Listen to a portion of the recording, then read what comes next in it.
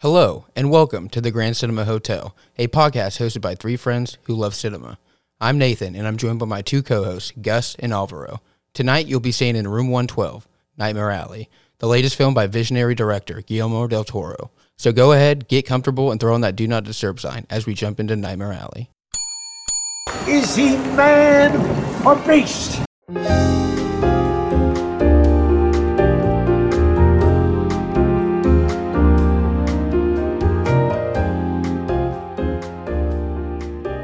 What is going on, all you carnies? Thanks for checking back into the Grand Cinema Hotel. As always, we have a heater for you. Guillermo Del Toro is back, and he's back in all his glory. What up, guys? Gus here. Glad that this one worked out. I know with our most anticipated list, we've been having some hits and having some misses, but I'm happy to report that the boys give this 3 thumbs up. Oh, my God. Nightmare Alley is what's up. What about you, Ro? Yeah, what's up, guys? Ro here. I'm really happy that this is one of my selections. I was really satisfied with the result of this movie. It was at least what I expected from it, but the more I talk about it, I think it's like really, really good. So I know we're all GDT fans overall, right? Where do you guys think this like ranks amongst his movies? Honestly, I think it's towards the top. Towards the top? Yeah, I would say so. There haven't been a whole lot of his movies that I've seen that I haven't enjoyed. But this is definitely one that, I'd put it up towards the top. I was going to say I have a hard time guessing which is my favorite one. Yeah. It's probably between Shape of Water and Pan's Labyrinth. But if that's the case, those two in the front. And then I haven't watched Crimson Peak. Okay. I've seen everything but the first 3. It's Kronos, Mimic, and The Devil's Backbone. Okay. You know what's funny is that Kronos has been on HBO Max since it launched, and it's been on my watch list, and I've just never gotten around to it. No. It'd be like that. I have so many movies like that, yeah. Like, I wouldn't say this is his best movie, but I mean, I think it's kind of obvious that Pan's Labyrinth and The Shape of Water are better movies, and that I think Pan's Labyrinth is probably his best movie. My personal favorite is Pan's Labyrinth. My guilty pleasure one, even though I don't really like using that term because I don't feel guilty about liking any movie, but Hellboy? Is no Pacific Rim. That to me is like when I first met you. Do you remember we used to watch that movie all the time? Just get blitzed and watch Pacific Rim, and I'd be like, "This is tight." No, like No, it's cool. I used to recommend that movie to people. Like I remember one time when I was dating my wife at the time, we were leaving the movies and her cousin was entering the movies and he's like, "What'd you see?" I was like, "Go see Pacific Rim." That should change my life, bro. I love that movie. The kaijus is such a sick Hell concept. yeah. The Jaegers and the kaijus. Like, come on, man. That shit is so sick. Especially like when they're in the water and they're not even like knee deep in like the deepest part of the ocean. How the fuck? What the fuck? Catching the bottom of Mariana's Trench. Like, So get outta sick. here. That's what I was excited for. What's the main actor from Sons of Anarchy? Oh, Charlie Hunnam. Hunnam. I always want to call him Jax. Yeah, exactly. I was like, I was excited and like, oh, maybe he will be in more stuff, but that's the only thing. It always breaks my heart that universe never really worked out and that it was kind of taken out of his control. But he's moving on to doing better things, obviously. I mean, after that, doing, what is it? Yeah, I mean, he did Crimson Peak next, The Shape of Water, Nightmare Alley. I think he took a turn for the better. Yeah, and I can say that's why this one I think is in my top ones, though. I think he was very ambitious for trying this movie out, especially after The Shape of Water. Yeah. I think you have a lot of pressure to like come out with some heat. Like, especially because some people really do not like The Shape of Water and they try to generalize it into be like the fish sex movie, but it's definitely not just that, you know? And I feel like his ability, I mean, the fact that it seems like Nightmare Alley, the original one in the 40s, is beloved by a lot of, film cult critics. classic. And, Cinephiles. So just for him to kind of take this on, I thought it was really cool. you don't know 1947's Nightmare Alley? Yeah, seriously. Drop that one in a conversation. Right. I mean, I'm generally a big fan of his movies. I mean, Blade 2, Hellboy, right? That's Hellboy's so much fun. You like the Hellboy I ones? do. Those are my Nice. guilty pleasure. Yeah. The Hellboy movies. So I think it's cool that he's just staying with that original like stories I guess this isn't original, right? But just making movies that he wants to see. I know I heard him in an interview say today, and I have it quoted. Let me pull it up so I don't butcher it. But He said, I want this movie to be the modern equivalent of the movies people complain about that they don't do anymore. And I feel like he really exactly what it did was. that. And this has been the year of that. Wes Anderson, Paul Thomas Anderson, Edgar Wright, and now Guillermo Del Toro. And I mean, there's been more, but these are really prominent directors who most film people are aware of. And they're definitely like taking those reins and being like, I'm not just going to conform to what people want. I'm going to make what I want. And that same interview, he's talking about how he wanted to challenge himself after The Shape of Water because they asked him, like, well, does this make you have pressure to, like, have to do something better than The Shape of Water? And he's like, no, it makes me be more ambitious. Like, I covered, like, look, my best monster movie has awards. So now I have to go somewhere else. He conquered monster movies. He conquered it. Yeah. And, like, now I have to go somewhere else. And I think me as somebody who's biased to noirs, like, I just like noirs. Just like this feeling that they have a lot of points of what makes this movie a noir later. But I think he really did make me feel, and I think I told you guys walking out, like, I haven't seen a movie like this done in recent times in a while. And it's because the noir is very slow, and people don't like that. But I think he did an incredible job. I do think that this film is kind of right up our alley. Hey. No pun intended, or maybe it was. I don't know.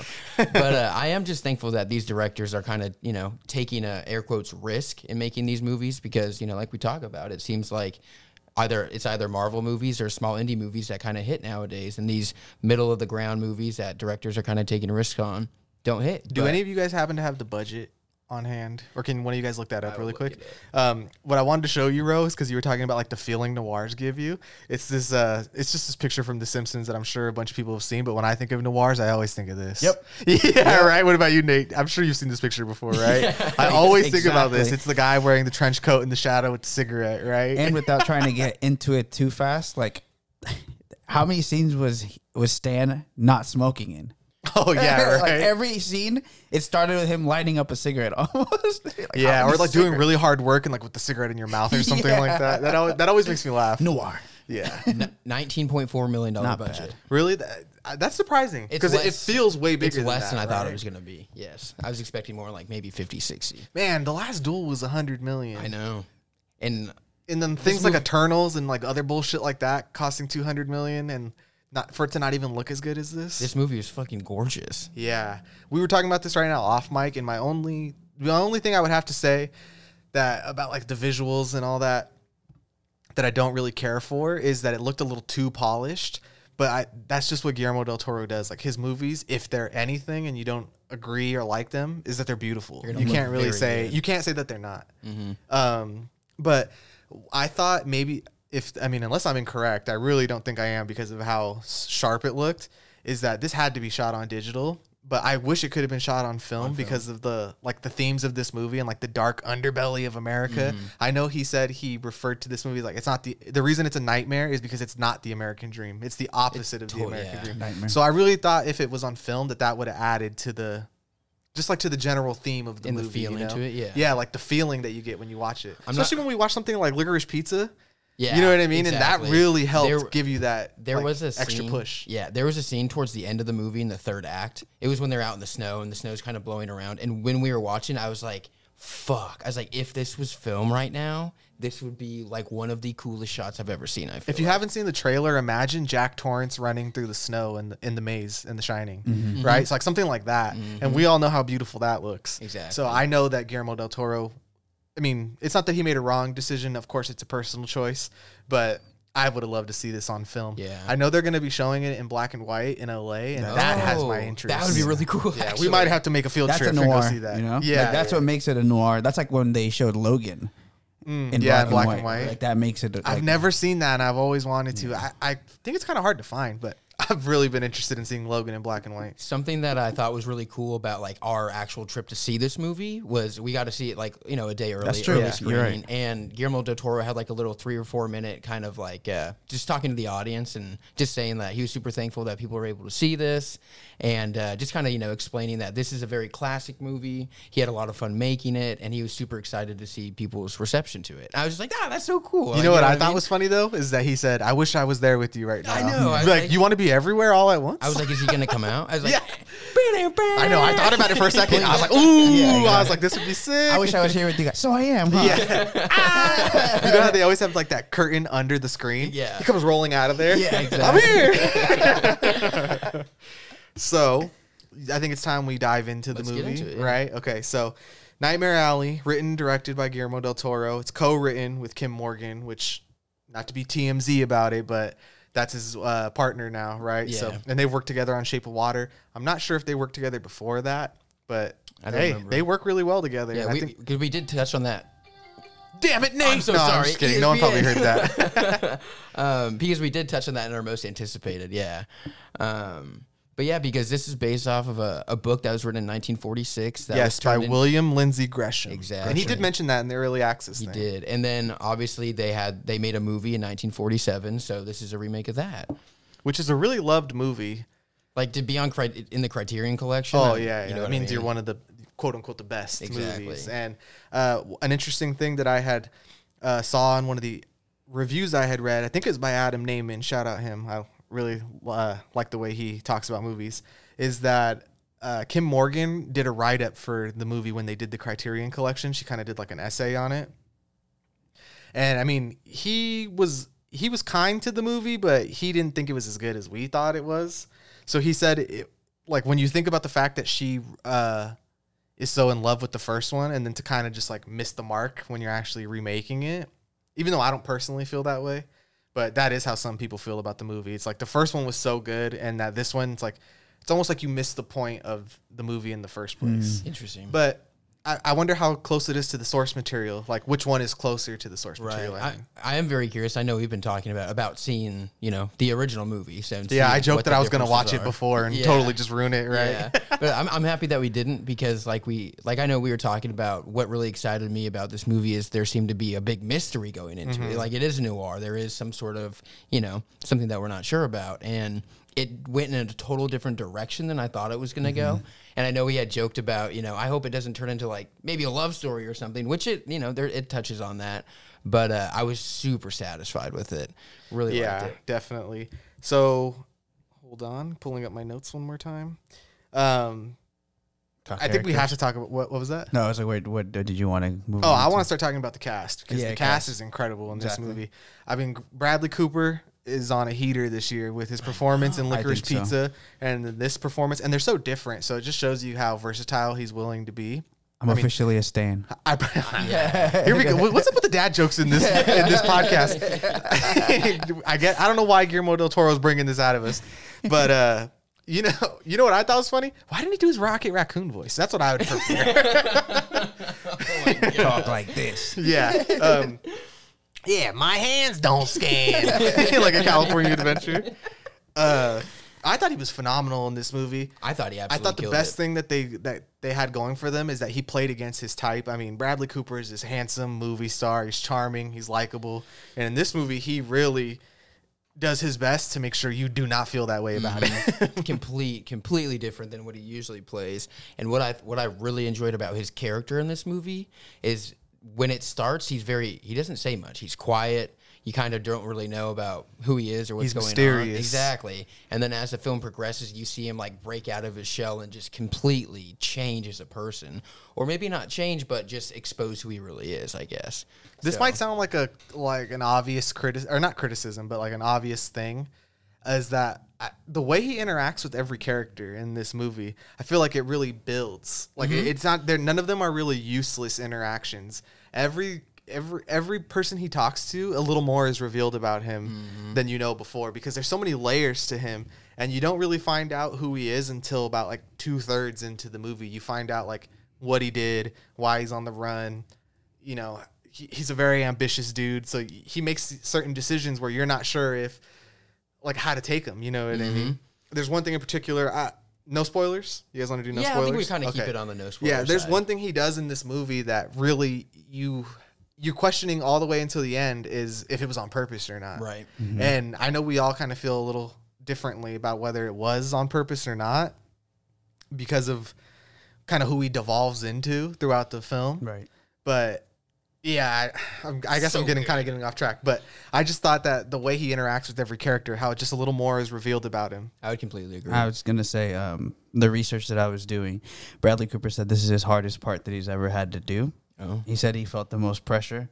Why I think that you feel that way is that Guillermo Del Toro was saying that he wanted to make this film like noirs were back in the 1930s. So he wanted to make Cooper feel like the star, like how they were. Yeah, in I think Hollywood. I saw what you were talking about. So everything from the setting to the interaction with every character, he's in 99% of every scene in this movie. I don't think he's in any. He's not in any scene. Like he's in every shot of this movie. I didn't even think about. I think you're right. Yeah. So maybe that's what makes it a noir. Like he is the main. Everything revolves around him, and even like I don't think this gives out too much, but like when he walks into the devil's head. Oh yeah, that's in the trailer. In the trailer, yeah. And like just stuff like that, like where he's positioned, and that's where I think the visionary part of Guillermo del Toro hits more because he's so aware of the setting that you're gonna put him in, and he builds these sets. He said he built every set around That's him. what I really wanted to talk about was the set building in this movie. And there's another point I wanted to make on before we had started talking because I think you might know some of this or you might looked into it, but like GDT is really known for. He'll storyboard his stories months before even any of the like people Hitchcock. making the sets. Mm-hmm. So I was watching one of his interviews and he was showing the book that he did for this one, and he has the drawing of the baby. Oh, like okay, yeah. There's he's like a what do you call them? Like pickled babies? That's what it's called. That's what it's pickled something, and it's just he's like This is the movie he didn't put monsters on. There's no backbone of a monster, but he's like I had to put that in there. Of course. Got to give his little touch, you know. Yeah, no, the sets were in the first act of the movie takes place in this carnival that travels from city to city, and just the carnival itself and the set pieces that they build, I just thought were so cool. There's one scene where they, like you were talking about, he goes in this it's like a hell house maze type thing, like a carnival maze, and I don't know, that set was so cool. That's where I think what you're talking about, that being filmed in film, would make it really gritty. Would make the shadows a lot darker. I haven't looked into it too much, but I've seen I don't know which Hitchcock movie it is. It's a black and white one. It's one of his old, I know they're all old, but it's one of his oldest Older ones. Yeah. And he did that movie had set design with Salvador Dali, I believe. And there's a like a dream sequence where I think it's a woman is walking. And there's all those eyes around her like there is in that shot of when the devil's mouth opens, and then it's this room that just has a bunch of different eyes looking at you. And I know that GDT absolutely loves Hitchcock. Yeah. He's written books on Hitchcock, and I know he's taught classes about Hitchcock and stuff like that. And this might be the closest he's gotten to doing something like that so far.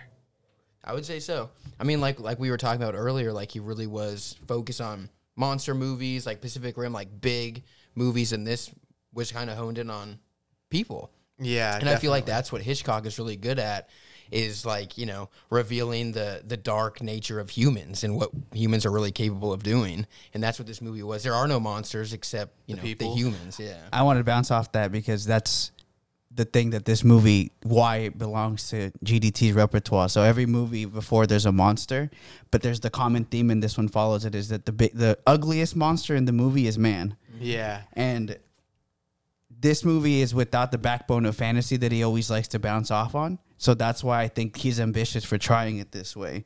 It's more based on the psychology of the characters and what it is to I would say this movie is almost like the pursuit of happiness. It questions what a person will do for morally right or wrong will do for the pursuit of happiness. Yeah. And I think that's why I enjoy this movie. It's his themes are still very present, but they're presented in a different way. It's how far will you go to? Mm-hmm. Yeah. Because usually his whole thing is humanizing monsters. Mm-hmm. Exactly. And not showing how beautiful they are, which kind of carries into this movie too, with the world being ugly, but him still making it beautiful. Mm-hmm. Yeah. So let's get back to the cast, because I know we kind of got off. We started talking about just him in general right there, and just the set design and stuff like that. We'll get to it. Should we talk about them in order of how he interacts with them? Because that it would be Bradley Cooper, and then we'd get to talk about Willem Dafoe, which is killing it this year. Dude, always. Man. He's such a magnetic screen presence. When he's on the screen, you just know okay, this is some good ass acting. Mm-hmm. And who was it? It may have been Dan Murrell. Shout out Dan Murrell. He's one of my favorite reviewers. He was saying, or was it Chris Stuckman? Anyways, one of my favorite two YouTube reviewers. I'll just say the point is that they had said that it's almost as if he was like such a similar character to his one in The Lighthouse that if this took place like maybe 30, 40 years later, this is what that guy would be doing instead of being like a lighthouse guy. He would just be this like evil ass dude who like takes advantage of like weak men. You know what I mean? Because that is what he does in this movie. He's the leader of the carnival. Mm-hmm. He runs the geek show, which is like, what a horrible thing, right? Yeah. The only thing I've ever seen, the only way I've really ever seen that portrayed before is like the Elephant Man. Yeah. Right. Agreed. But his name's Clem, and he's the leader. He gives Stan a job, and he goes to great lengths to entertain people. And he has a dark side to him, including taking World War I veterans off the street and giving them opium-induced alcohol that turns them into beasts. Yep. Like, that's how far this guy's willing to go just to give somebody a good show. To him, people are disposable. Like, yeah, he really and does you not really care. get that. You get speeches from him. You know, we're where he talking about shows the pickled babies. I mean, that just goes to show you how disposable people are. Yeah, he really just doesn't Yeah. care. Like, he cares about making a buck. But he's actually, I'm not going to say he's like a good guy, but he takes Bradley Cooper in and he gives him a job and he helps turn his life around. Not that he necessarily deserves it the more you learn about him, but yeah, we do see a different he puts side him of on a path. And that's like the whole point of his character, I would say. Yeah. Agreed. And then we have, who does he meet? He meets Rooney Mara. Rooney, yeah. Yeah, she plays Molly Cahill. She's a fellow carny. She does like an electric woman act. It's pretty cool. They call her Electra. Yeah. Yeah. You know what it reminds me of? You know when like you were a kid and you would go to someone's house and they have like that electric ball. That's You put your exactly hands it. on Yeah. it. Exactly. I was always so scared of those things. I was like, there's no way that doesn't shock you. But she has that act. And the one thing I'll say about the cast in like a negative way is that I thought her character didn't get enough to do. I was going to say that I think she was completely underutilized. Yeah, and it doesn't have anything to do with Rooney Mara herself. I just think it's the way the character was written. And I guess it makes sense when you, in the context of the movie, but when you have an actress like Rooney Mara, I think you should use her as much as possible. Because that is my biggest complaint of the movie is I felt like second act when, I mean, I don't think this is a big spoiler, but her and Bradley Cooper have a relationship, okay? I think they could have, explored that a little more. Like, it felt like, okay, they're just together because, like, they're together. You know what I mean? It felt a little I did empty. think that the movie kind of had that vibe to it where, and I think, Guillermo Del Toro said he's like, in certain noirs or in older movies, people fall in love and then they don't even question it in the movie. It's like, okay, they're in love and then move on. The story moves on. It's not about why they fall in love or how. Because this movie, you're totally right. It was not about that. Like, it really didn't play a huge part in it. But I think if maybe they would have done a little more, it could have gone even further maybe. But, not a big detriment to the movie. But I did think she gave a good performance. I just think her character didn't have agency. I think she was going along for the ride, really. She wasn't a mover or a shaker, you know what I mean? She wasn't making her own moves. She was just going along with Bradley Cooper. She was flying by his coattails for a while. Yeah. I found an interesting anecdote from her when they were filming this movie with her. So they had to stop production in the middle because of COVID. Did she get COVID or something? No, so when they recorded like the first half that they had done, when this isn't giving out too much, but he's chasing her in the train station. Yeah. And so remember she goes through a door. Mm-hmm. So Guillermo Del Toro was saying that they recorded her opening the door and then going through it, they cut, right? Mm-hmm. And the 6 months passed. But then Rooney Mara came up to her after that scene, he's like, don't tell anybody, but I'm pregnant. So then when she came back after the 6 months, 'cause I guess she was 4 months pregnant, so she had the baby. She was so she was pregnant when she went into the scene. Then when we recorded again, she was not pregnant. Shit. That's crazy.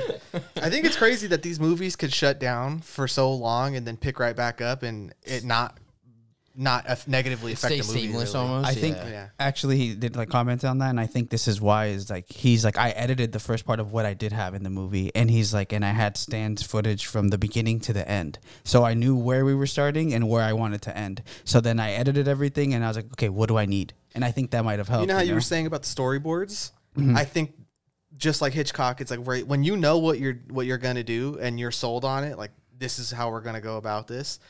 It's that preparation of I don't have any second guesses. Like Hitchcock used to say, I already made the movie. I just need to get the actors to do it. Right. But the movie's already made. I know how it's going to end, and I just think it's cool that the production, it's not cool that the production shut down, but it's cool that it picked up so seamlessly and it doesn't affect the movie at all. It doesn't feel like it's two parts. I didn't know that. I would have never known that. No, if you yeah. didn't bring that Could've up. I just think that's what makes him a good impressive. director. Yeah. That's what makes him a good director.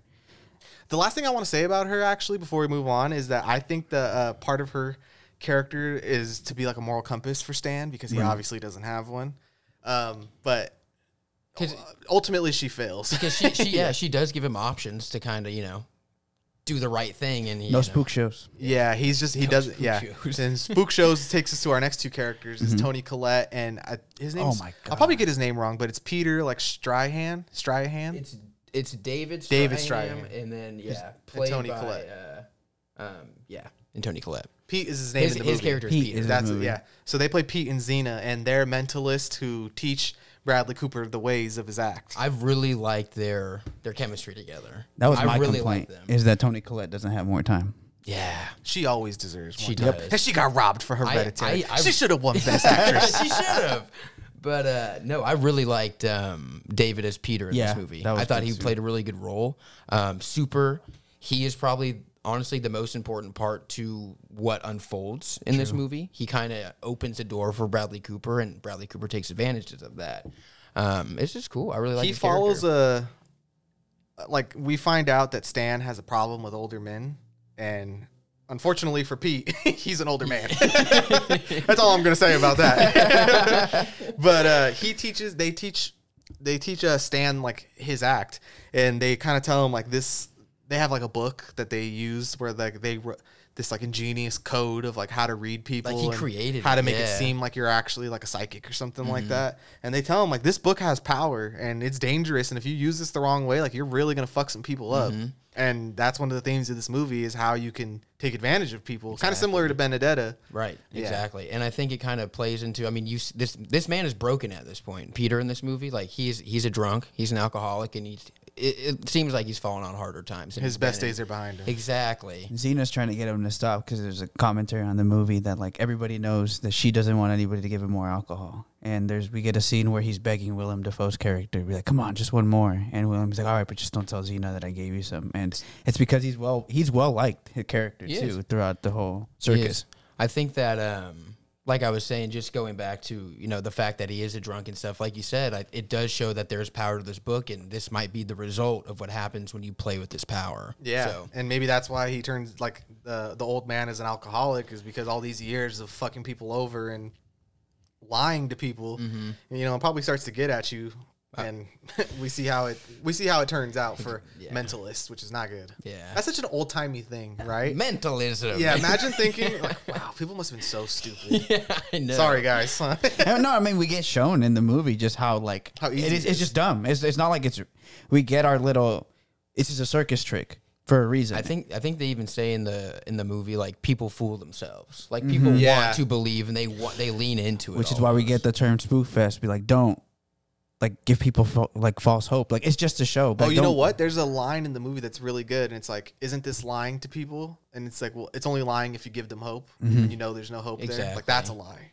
Sometimes it is good to comfort someone, like a small white lie. But he said, "What's the difference between what we do and what priests do?" Yeah. Oh yeah, that is what he says. Because I think one of the cool parts of the movie is, I mean, the main part of the movie, honestly, is you have this mentalism aspect, and the Peter character is saying like he does small things like what's in my hand, what am I holding, and they kind of like play off that, and he says you don't want to get into the whole like let's talk to dead relatives, like all that kind of stuff that gives people like these false hopes and seances, exactly, and all that like type of stuff, talking to the dead, the type of stuff that could really get you into some weird places, and that's kind of where Bradley Cooper and him split. Because there's like proof of like if you connect with them and they want to see you after, just tell them the truth. Like, hey, like what, like just try to get them off you. Like it's an act, buddy. Yeah. Yeah. He resonated with you for a reason, but it's just an act. I don't have too much to say about this guy, but we got to mention Ron Perlman. Because he's a collaborator of Guillermo Del Toro. So whether the role is big or small, kind of like how Samuel L. Jackson will do anything for Quentin Tarantino, I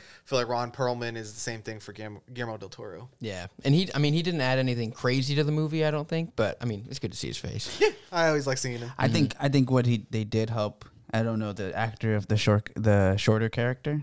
He's like they were part of Rooney Mara's family, and it just shows kind of like what you were talking about, moral compass. Like they're ready to protect her. They're good people. They care for Rooney Mara's character. A lot of the people at the circus do. They can smell Stan's bullshit from a mile away. He tells them like I knew her dad, and like I don't think her dad fuck with you, basically. Because, he sees the red flags before maybe even we do. You know what I mean? Right. Yeah. Like, yeah. He's just a father figure for her mostly, but he's not like anything too crazy. He's not really part of the plot or anything like that. But it's just nice to see him. It is. Yeah, it is. I always like seeing him in GDT's work. I like him as the problematic, to say the least, character that he plays in Sons of Anarchy? No. Is he Mr. Chow or whatever in Pacific Rim? He's like all decked out in the Asian gear. And he like, I forgot about that. Dude, I did too. yeah, You're right. That Wow. shit's weird. but that's a funny role. Yeah, it is. It really is. I mean, funny in a weird way. I mean, now looking back on it, you're like, yeesh, it's kind of, I don't know. I don't know if you do that again, right? Yeah, it's like the homie from Licorice Pizza. What are you doing? Yeah, exactly. Oh, man. So After this, we get Kate Blanchett. we get Kate Blanchett and we get Richard Jenkins. But the reason we get this is because, and it's in the trailer, so it's not really giving too much away, but that Rooney Mara and Bradley Cooper start their own act. Mm-hmm. And a cool, interesting little fun fact I learned about that is that he starts to go by the Great Stanton. And then if you've seen The Prestige, which I know we all have, I Great fucking movie. love that. Great movie. fucking That's probably movie. one of my favorite It's- Christopher Nolan movies. Yeah. He goes by the Great Danton, Hugh Jackman's character, and it's a direct like homage to the original Nightmare Alley. Stanton So Danton. there you go. Even Christopher Nolan likes that movie. Like cool. everybody likes the original movie. Yeah. People like to take from it. That's cool. Yeah, it just goes. It's just that film language that you start to see over in movies again. I did really like Kate Blanchett's character. in Oh this. yeah, we're gonna get to her yeah. right now. Yeah. She is amazing. She's beautiful in this Yep. movie. She's like a perfect classic femme fatale. So, yeah. Yep. Perfect. That's what I was gonna She's so powerful in this movie. The way that Bradley Cooper's character pays homage to males in old cinema, she is the equivalent of femme fatale homages to the noir. And genre. she may be even more dangerous than Stan is. Exactly. Yeah, like what I loved. I mean, I honestly, I know you and I talked about it, Ro, but she was my favorite character in this movie. For sure. I loved her. I mean, everybody phenomenal. Bradley Cooper phenomenal, but Kate Blanchett, I just loved her. She knocked it out of the park. But you just get like, there's a scene where she's a psychiatrist in this movie, a doctor. And she's kind of breaking down Bradley Cooper. She wants him to open up, and she's like, let me read you, kind of thing. And at the time, like, he's this, has this mentalism power, and he thinks that he can, he has his power over He's on top of people. the world right now. Exactly. And then you just watch her like dissect this man and bring him back down to, bring him back down to earth. I just thought, I love that. And scene. one of the videos I watch, like behind the scenes type of stuff, is that she is like, for Stan and vice versa. Is she an adversary? Is she a lover? Is she an opponent? You don't Is she a know. partner? Like, you know what I mean? Like, they play so many different roles for each other. Like, they play off each other in so many different ways. And it's not like that changes scene by scene. That changes like sentence by sentence. Yeah. Which I just think is so cool. She really knows how to wield her. Like, if you think Stan knows how to wield people's minds, she really knows how to. Yeah. Like she is. And from the beginning, she's there to disprove him that he's not really who he says he is, because I mean, obviously he's not. Come on. Right. You can't read people's minds, bro. The dynamic between her and Bradley Cooper's character, I think, is what it makes both of their roles excel. I was looking at GDT talk about the scene where they first meet, and he's in his own stage, and she gets Rooney Mara's character to stop talking because she's catching on that it's just the way that. Coded language. But this is where his director style, why people love working with GDT, but he's he made it like a battle, literally, because Bradley Cooper's character is standing and he starts moving around the whole room, kind of like how a tiger would with another tiger. And but he's like, but I'm trying to get it to where you're confused. Is this who is superior, or is this also a love dance? Like, also, who is in command of this conversation? And that's why Stan's walking around her, just like how an animal would prey on another one. And I just thought stuff like that sizing is each other really up. cool. They're sizing And each that's other. that's what that first scene with them really is. Yep. And I just he takes the dominance in that scene by guessing what she has in her bag without any help. It's proving to her, I am better than you think I am. But in the long game, we obviously see otherwise. One of the main themes between those two characters is a line that's in the trailer, is about how, what does he say? He's like, people are easier to read than you think. And that's kind of the main point of those two characters. That's their common bond. Both of them is that think people that. are easier to they both know how to manipulate and read dissect people. Yeah, And that's kind of why they have that. Like, is it attraction? Is it like an adversarial thing? Yeah. And I mean, it plays out the way it does, which is fucking awesome. Because they do really peacock for each other. Yeah. Which is cool. Yeah, they're the two best peacock is a perfect- performances. Like, those two really carry this movie. And in my personal opinion, the movie takes off when Cate Blanchett shows up. Yep, I agree.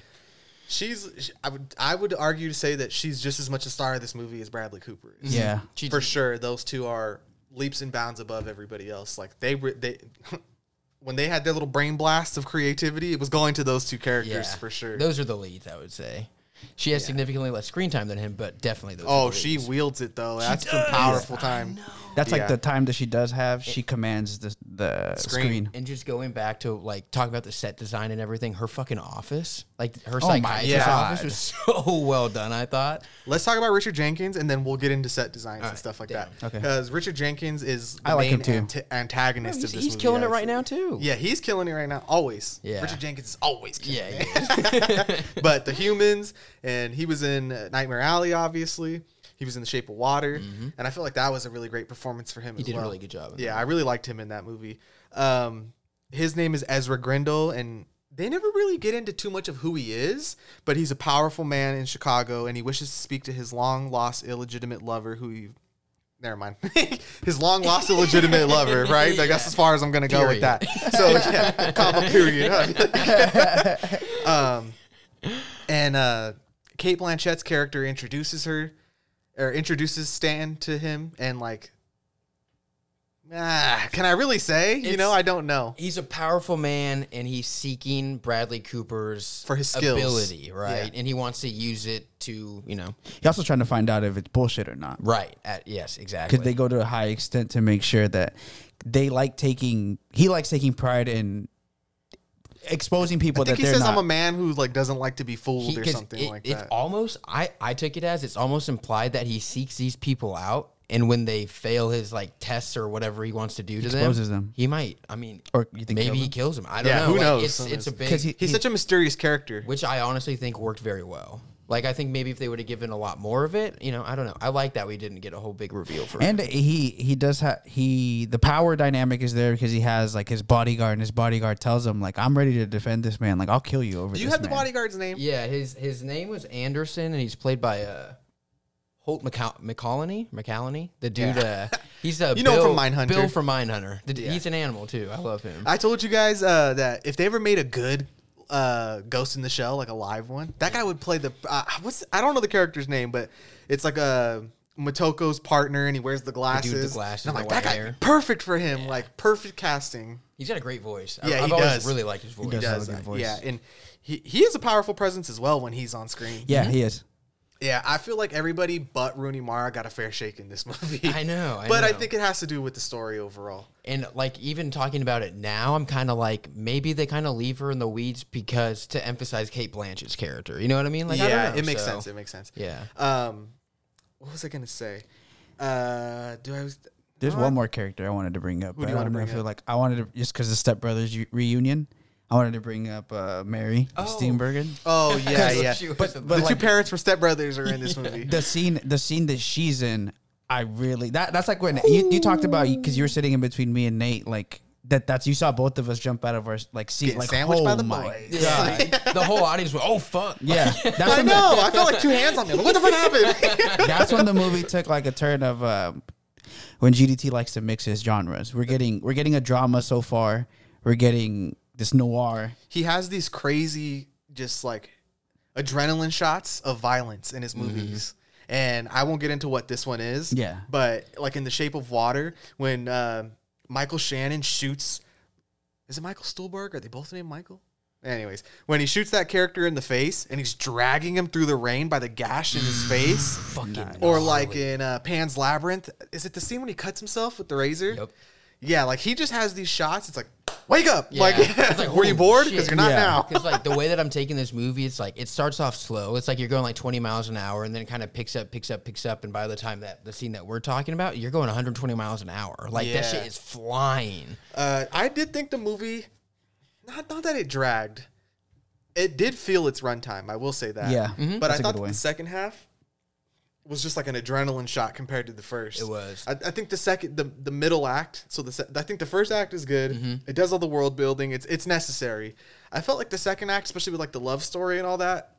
That's why I feel like maybe if they would have explored it a little more, maybe it would have been better. Because I did feel that the second act dragged a little bit. Yeah, it may have been too cliche. I wouldn't even say maybe dragged, but it wasn't the rest of the film, I guess. It was dragging ass compared to the other two Yeah. acts. That's for sure. Yeah. But it ends very strongly and it's definitely satisfying. Mm-hmm. So and when that third act hits, you're like, okay, I'm white knuckled, I'm leaning up, like what's gonna happen next? Dude, and just the finale, like I mean, I won't say anything about the last scene, but by the time that the last couple minutes happened, I'm just like my mouth was wide open. I was like, oh, the ending was cathartic. Shit. It was.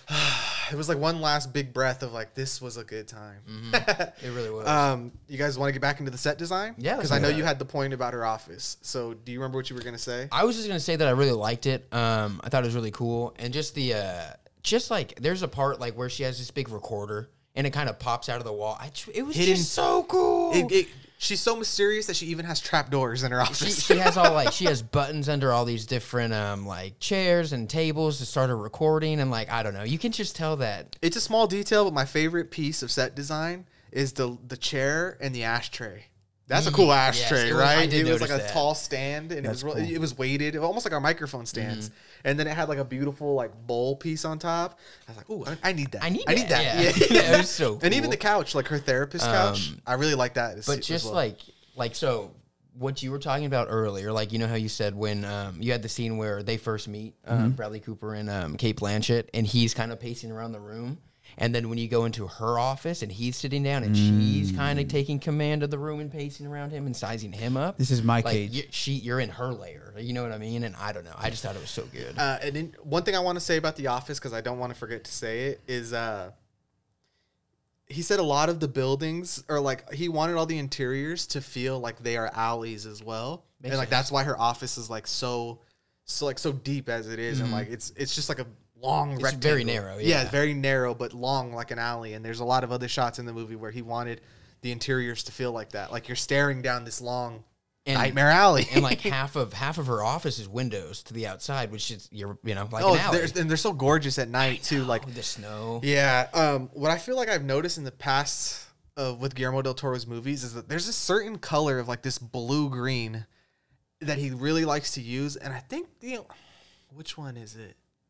It's an Alfred Hitchcock movie with Cary Grant, To Catch a Thief, I believe, where it's I gotta think that's where he got that color from, because it's like this greenish blue. Yeah.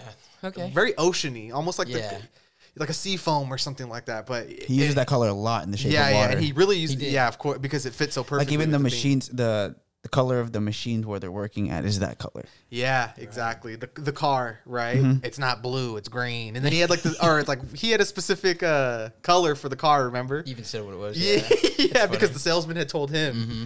No, you're right. So I just thought her office was beautiful. I thought the set design was obviously gorgeous.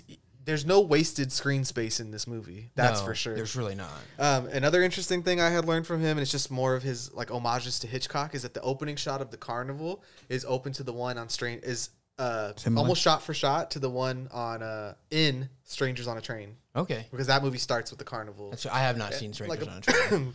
Mysterious noir aspect to it in the beginning. It's cool. Yeah, I just thought that was really cool. Just regarding the set design, I was going to talk about stuff that I found out. So he likes getting his stuff off eBay. So like he literally will start looking at just like whatever they have on eBay. Like a lot of the stuff that's like on there. Like I think the ashtray. Is it like vintage Americana? Like because they asked. It's funny because this is an interview he did with Jimmy Kimmel, because Jimmy was asking him like what do you what's your search? Like what do you look up? He's like, well, it just depends what I'm looking for. Like if I'm looking for like pickled like a pickled jar, like I'll look at that and then I'll find something like vintagey for cheap, and I think that's why there's so many little things like that. Ashtray might simply be something that somebody had, Yeah, it's like at an estate sale or something. He's like the director's version of a thrifter. Mm-hmm. Exactly. American Pickers. Yeah. The other thing I wanted to comment on that I really like about this movie, because being biased to noirs, like I said, so there's a lot of scenes like when Kate Blanchett gets introduced, we get the spotlight on her, and like you get the spotlight from behind. So when you record it from the front, it looks like there's an aura behind you, there's a glow, and like, you're standing out in this scene.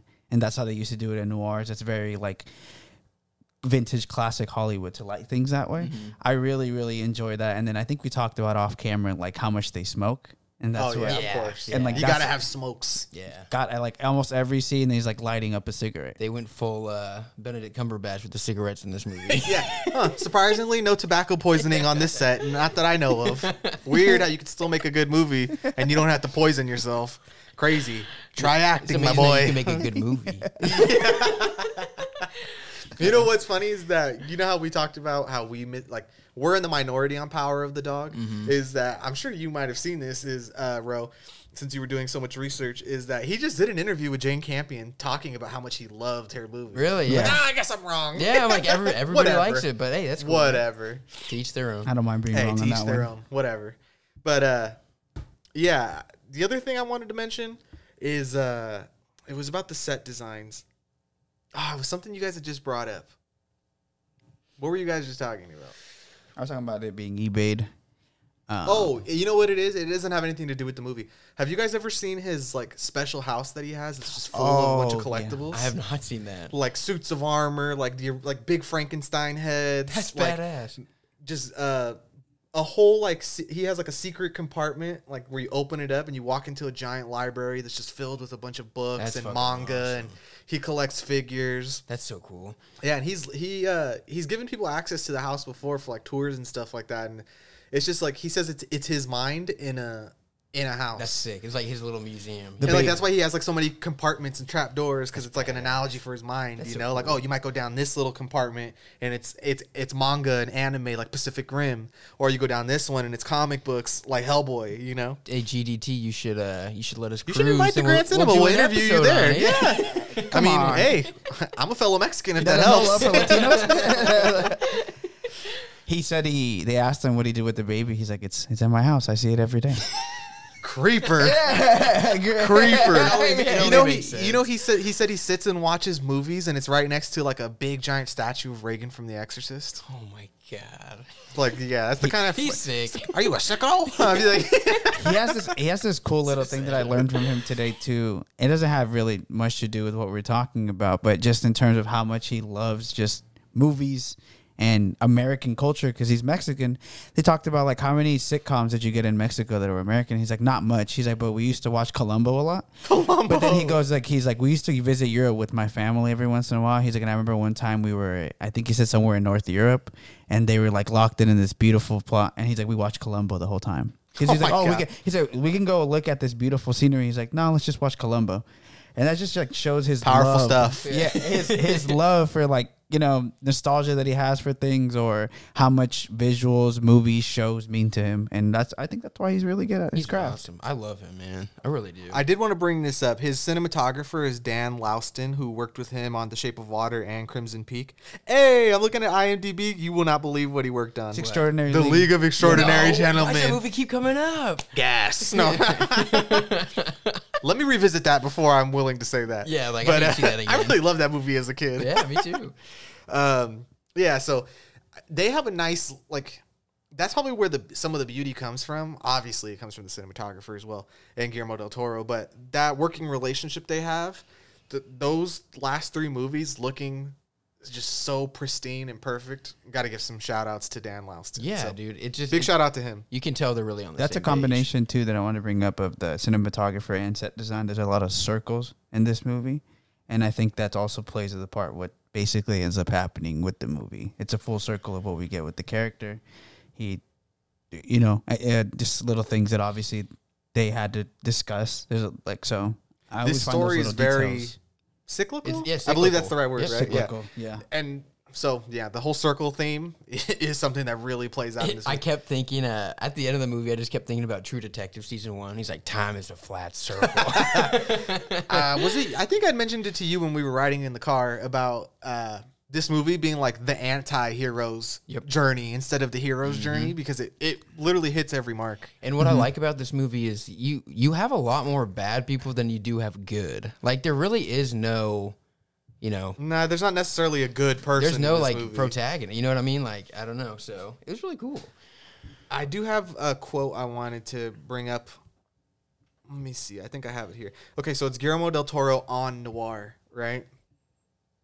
Noir isn't about Venetian blinds and a husky voiceover in a dimly lit street. It's not about a dame smoking under a spinning fan. Those are cliches. Those are the Coca-Cola commercials of noir. What I understand to be noir is the real grittiness that comes out of American realism. Those films that channel the same spirit as George Bellows or Edward Hopper or Thomas Hart Benton. It's poetry of disillusionment and existentialism.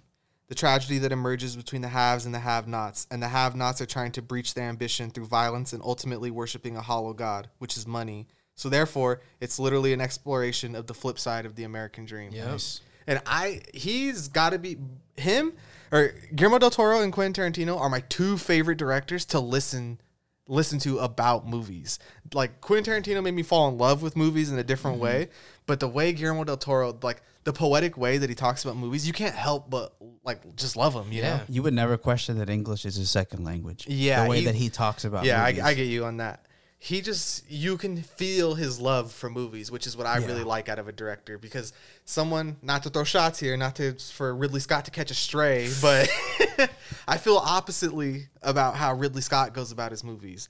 Like, we just do it and it's over. And if you don't like it, fuck you. Yeah, fuck off. Yeah. Him and Logan Roy, right? With yeah. Scottish dudes, quick to tell you fuck off, right? No, it's almost like, I mean, I agree with you. It's like Ridley Scott's kind of like a pissed off old man, and Guillermo del Toro is like Let me tell you the why I grandpa love that you cinema. really love. Like, you know what I mean? Yeah. Like, yeah. Like, I want to be taught a class by Guillermo del Toro. Right. You know what I mean? Like, I would just listen to him talk about movies for hours. And I did that after Shape of Water. He is 100% pure passion, and it shows in his movies. Like, you can tell he really fucking cares about what he's putting out. Yeah. Earlier on the Grand Cinema Instagram, I had posted a video of Quentin Tarantino in the 90s talking about, like, if you really love movies and you're passionate about it, you don't got to know shit about cameras. You don't got to know shit about acting.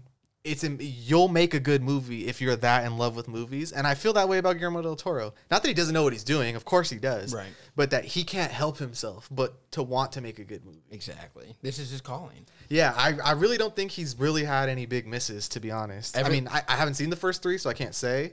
I would agree. Like, I haven't, like you said, haven't seen him, but everything that he's done, I've loved for different reasons. You know what I mean? And don't you dare call Pacific Rim a miss. It's not. It's not definitely not. It's definitely different than a lot of his other ones, but it's still super enjoyable. It's better than Transformers. Fuck like, yeah, and that's it the only thing I could compare it to because giant robots punching. Yeah. I do feel, Rob, they were never going to get the...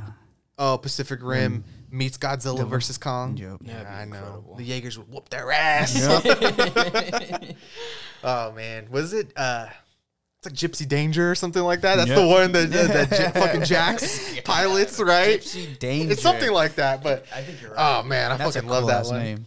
We should talk about that one. I don't know. Hey guys, you want to hear about a pod about Pacific Rim? DM me. I might hit you on the side. The episode nobody asked for, but you need it. Yeah. Hey, you don't know you need any of these until That you might hear be them. the underground level 001. We might have to hit you in the motel with that one. Yep. Oh man, Man, I had a really good time in this movie, as you can tell. Not my favorite part about this movie, but like my favorite part about us like talking about this movie and stuff was the day after. We were at work, Gus, and you got in the car at lunch with me, and you were like, "So, like, day after, how do you feel about that movie?" And I was like, "I fucking love that movie." You're like, "I did too," and I was like, "Yeah, dude, it really was just, it was so much fun. Like, this really is a movie that you can bring anybody to, and it's a lot of fucking fun. Like, I know. I've been thinking like I'm gonna tell like my mom to see this movie or something like that. This, Like I think you'll like this. This is, I mean, we say this about some movies sometimes, but like this was a movie.